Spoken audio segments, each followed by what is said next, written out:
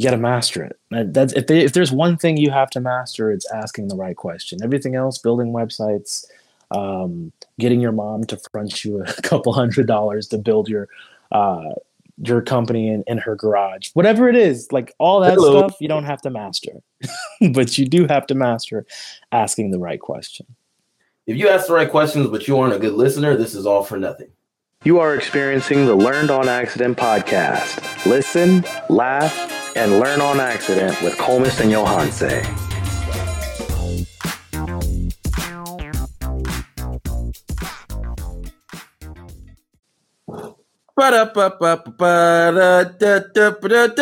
It is your friendly neighborhood host. You've got Johanse, Y.A. Salimu. Johanse rhymes with Beyonce, but it's with a Y. And you got your man, Kakarot, home here on another episode of Learning on Accidents. You know, we got the intro for all that. It's all good. It works out.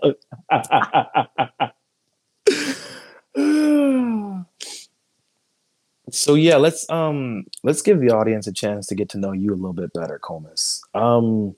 First of all, important question for me, maybe not for everybody else, but I like to visualize people. How tall are you? I am a whopping 5'0". No, I'm just playing. I'm 6'1".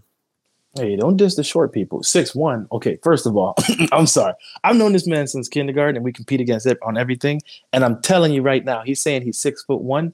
We are the same height, okay? And I am 72 inches tall. 6 foot, no centimeters, no extra one that I'm trying to boss up on Coleman. Like, hey, I'm 6'1", you 6 foot. Bro, We the same height. Nah, we were the same height, but pro day, barefoot, I pulled off a 6'1". That's no shoes. And yeah, I've gotten stretching my neck out too. Huh? I'll be stretching my neck out too, but I mean, I ain't never reached that far. You can't stretch your neck up. It's not gonna work. Hey, grow on too. You know what? You know why I'm not mad? Because I'm actually Hollywood 6'5". There you go.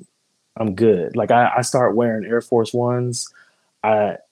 I don't show up to everybody else who's 6 foot. I'm always taller than them outside. So as long as we're not inside and barefoot on the carpet, I'm gonna be 6'5". And that was my thing with football. I'm like, bro, they really be judging people for what we are barefoot. I'm like, we're not playing barefoot. Give me that, dude. Like, bro, my cleats are easily a half an inch to an inch of height. Like, that's me. Yeah, there's just things that you can leverage. Exactly. I'm like, bro, what? I'm not playing barefoot. Just go ahead and give me my height and cleats. Do we get? I mean, you sink into the turf, so you might even be. I don't want to say you're shorter, but you're right around the same height. I don't know. Come on, not man. a big deal. That's my thing. You just want it published to be able to say I'm this tall. I mean, for sure, teams want to lie. Like, man, we got the Monstar squad coming through.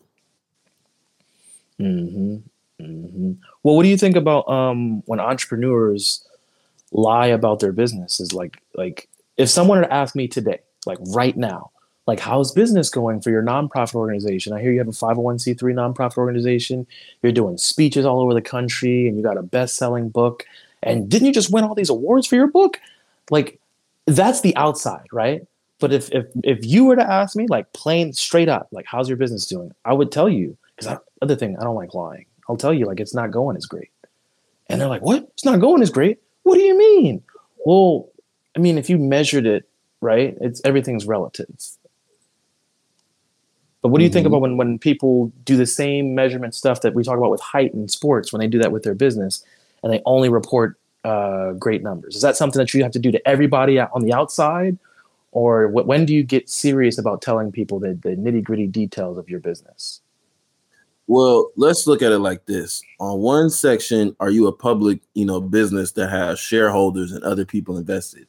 If that's the case, where you got if not, that's your business. You feel me? Nobody needs to know that. That's your personal business. You feel me? Like I don't have to tell you what's in my wallet every day.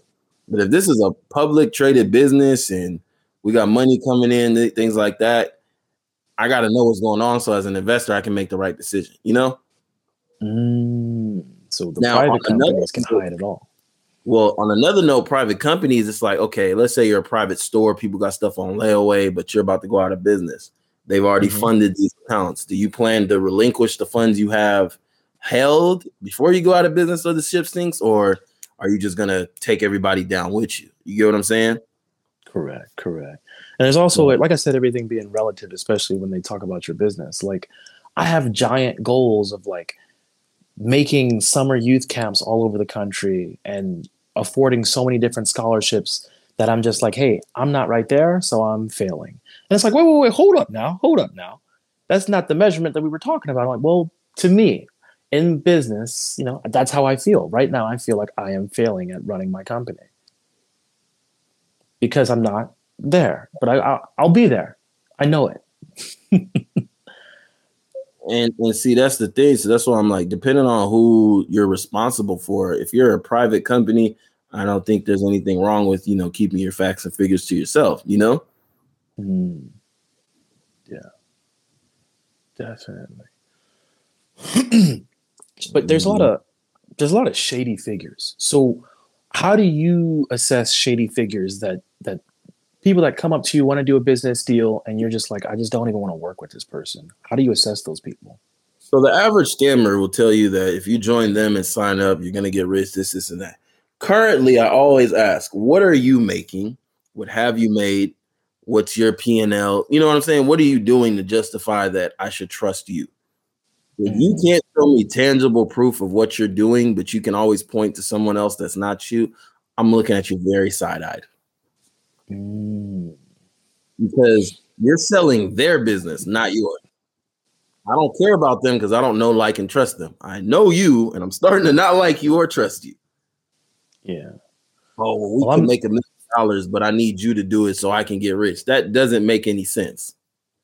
Correct. Well, I'm bad at spotting the snakes in the grass, so I literally hired somebody to do that for me. There you go. Like, I said, hey, you have all these analytical skills. You can read people extremely well. I'm giving you a job. And that person for me, like, analyzes new business deals as they come up and new people that we do projects with. And he's very good at his job of analyzing people. And by the way, y'all, he analyzed me and I passed, because if he would have failed that, he'd be fired. Actually, he analyzed you when we came to LA for the shoot, right? Mm-hmm. Yeah, that was pretty awesome, because I had him analyze everybody I've known that I met while we were in LA doing when we did my music video. And side note, I think I can sing a little bit, but the link to that music video is up in the description if you want to check that out. But when we went to LA and shot that video, I had my right-hand man who's with me that day. I said, hey, make sure you analyze this person, and tell me what you think about them. And as he's going over people's profiles, he sees things that most people can't even see. And when they come to fruition and he points them out, like, it's amazing to watch people freak out that he knows the kind of thing. Like, he could, okay, here's an example. Here's a real concrete example. We go to this individual's house, their place of business, and we're doing a consultation. And we're trying to figure out if we want to hire them for some services. And I tell them exactly what my right-hand man does. And they kind of think like, oh, maybe, that's what he says he does, but he's not that good at what he does. And she asked my right-hand man, because he's right there in the meeting. She says, hey, can you tell me something right now that you know, because you've analyzed what's going on here that most other people wouldn't know? And then he says, sure. You keep all your money in that red bag on top of the refrigerator. And she freaks out. She's like, how do you know that? Like, what do you mean? That's a coffee bag. And my right-hand man is like, yes, well, you don't have a coffee pot out. And, you just don't come off as a coffee drinker to me in general, but you also don't have any of the signs that you are a coffee drinker. And yet you have a very large industrial-sized coffee bag right there. And it doesn't look like it gets touched or moved a lot. He's like, I would bet that you keep all your money in that red bag right there on top of the refrigerator. And she's like, okay, he's good at his job. Make him turn it off. Yeah.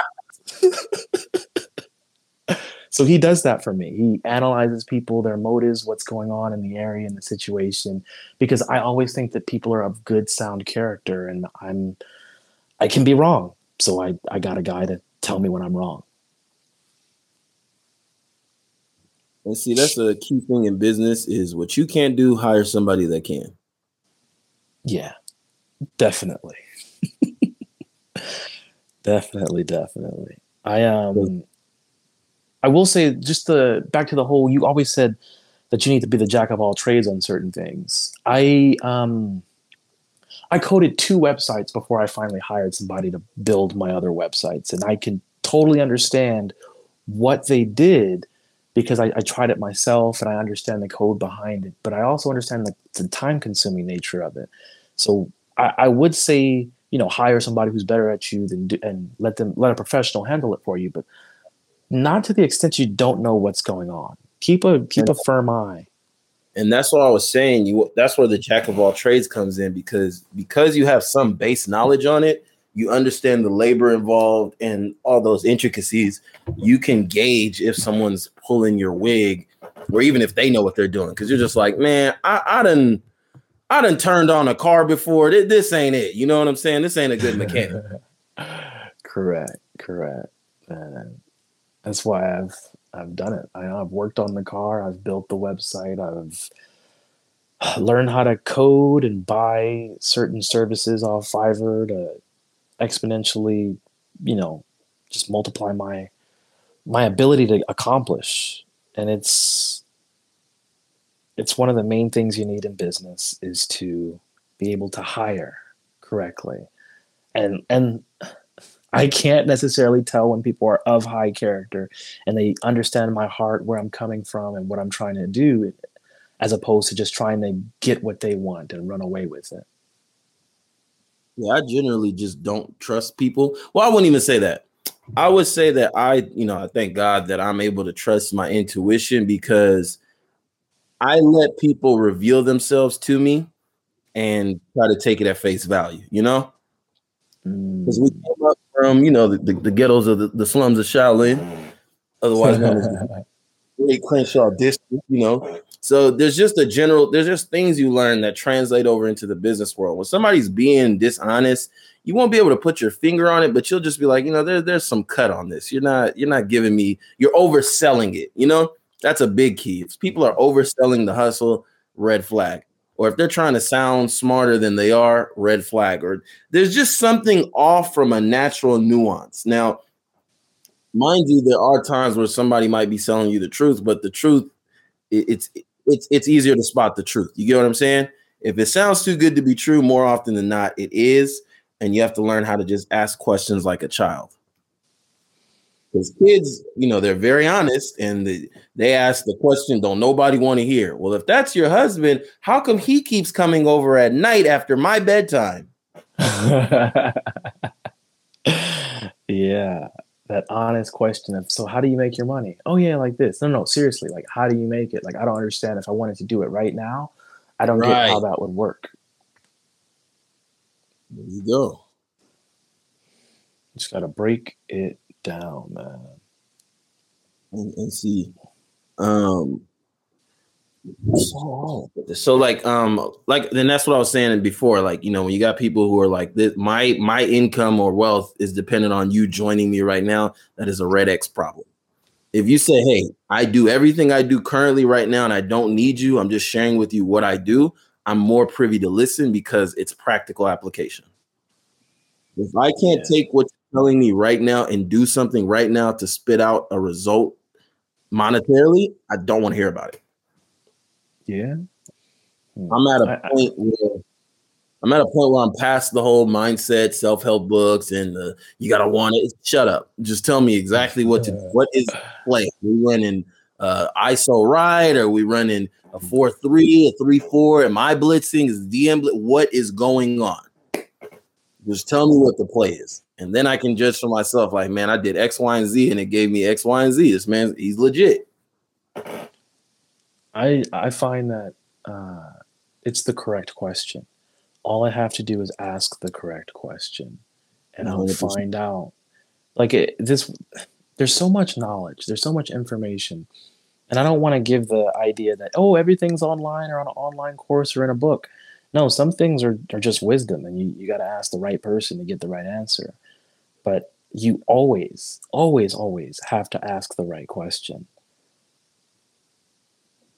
And like that's even, the thing is, go ahead. I was about to say, even for learning how to animate this podcast and how to get everything together, I said, well, you can't just ask how to podcast, because you get a giant amount of information that doesn't answer your specific questions.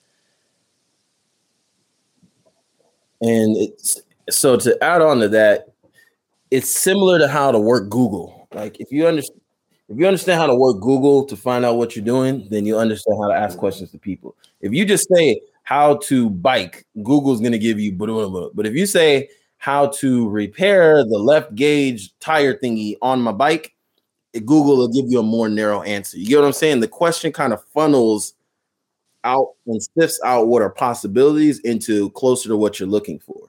So when you ask people vague questions, if you do that, you're going to get vague answers. But if you ask questions that are funneled towards an answer, then you can see like, well, if you can't give me this, then there's something wrong with this.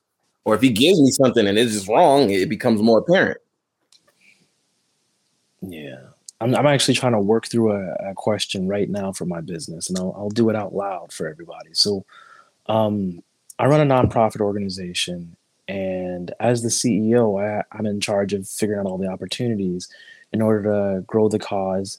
And one of the major things that got turned off was my Google AdWords. And why that's so important is because nonprofit organizations, they get something amazing. They get this thing called the Google Ad Grant, where they get $10,000 worth of advertisement dollars through Google, because Google wants nonprofits to succeed.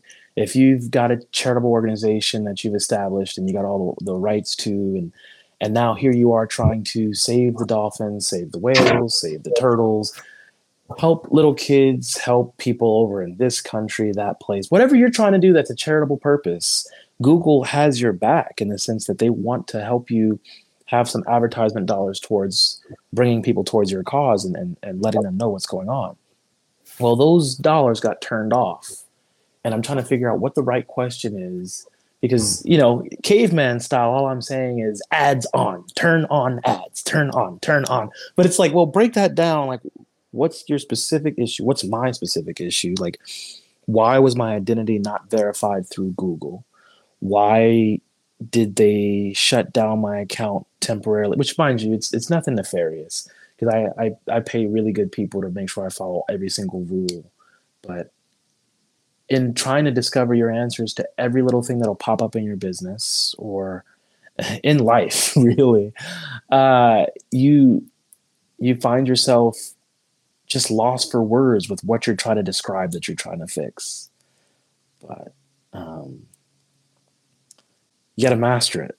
That's if there's one thing you have to master, it's asking the right question. Everything else, building websites, getting your mom to front you a couple $100 to build your company in her garage, whatever it is, like all that stuff, you don't have to master, but you do have to master asking the right question. And the thing is, that goes into like contracts and negotiations. You don't know that the person you're negotiating with has a higher ceiling to give you funds if you don't ask the right questions. It goes back to what we talked about in the last episode about never split the difference. You're able to sift out and pull out information, but even if you know how to do that, I'll kind of switch points here. If you ask the right questions, but you aren't a good listener, this is all for nothing. At the end of the day, you have to be so receptive to learn how to take in all the information given to you so that you're able to make that conclusion. Like, you might ask the right questions, but let's say you're not privy to the tone in their voice or their body language to know that what they're saying and there's a disconnect. And then you can pick up on, okay, I'm not asking the right question, but I'm on the right track because this person's either getting uncomfortable, we're approaching a topic they don't want to go into. So now you know how to dive in. You know what I'm saying? Oh yeah, it's all about asking the right question. So with that, how do you think we did today on this episode? Because we're about to wrap this one up. Man, that's a great question. You asked the right question. I'm going to ask you even better. If you think it went well, what about the episode went well? Yeah, let us know. And so if you go to the website, actually, both of our links are at the top, and we'll have the podcasts linked on there. And there's going to be a link where you can go in there and leave us a voice message to give us a comment, or you can go on any of the platforms that you're listening to the podcast and leave a comment, a like. There's also going to be, it's going to be on YouTube. So just leave a comment down there. Let us know what your thoughts are. And that's all we got for this episode. Thanks for listening to the Learned on Accident podcast with Cole Messina Hansen. Deuce.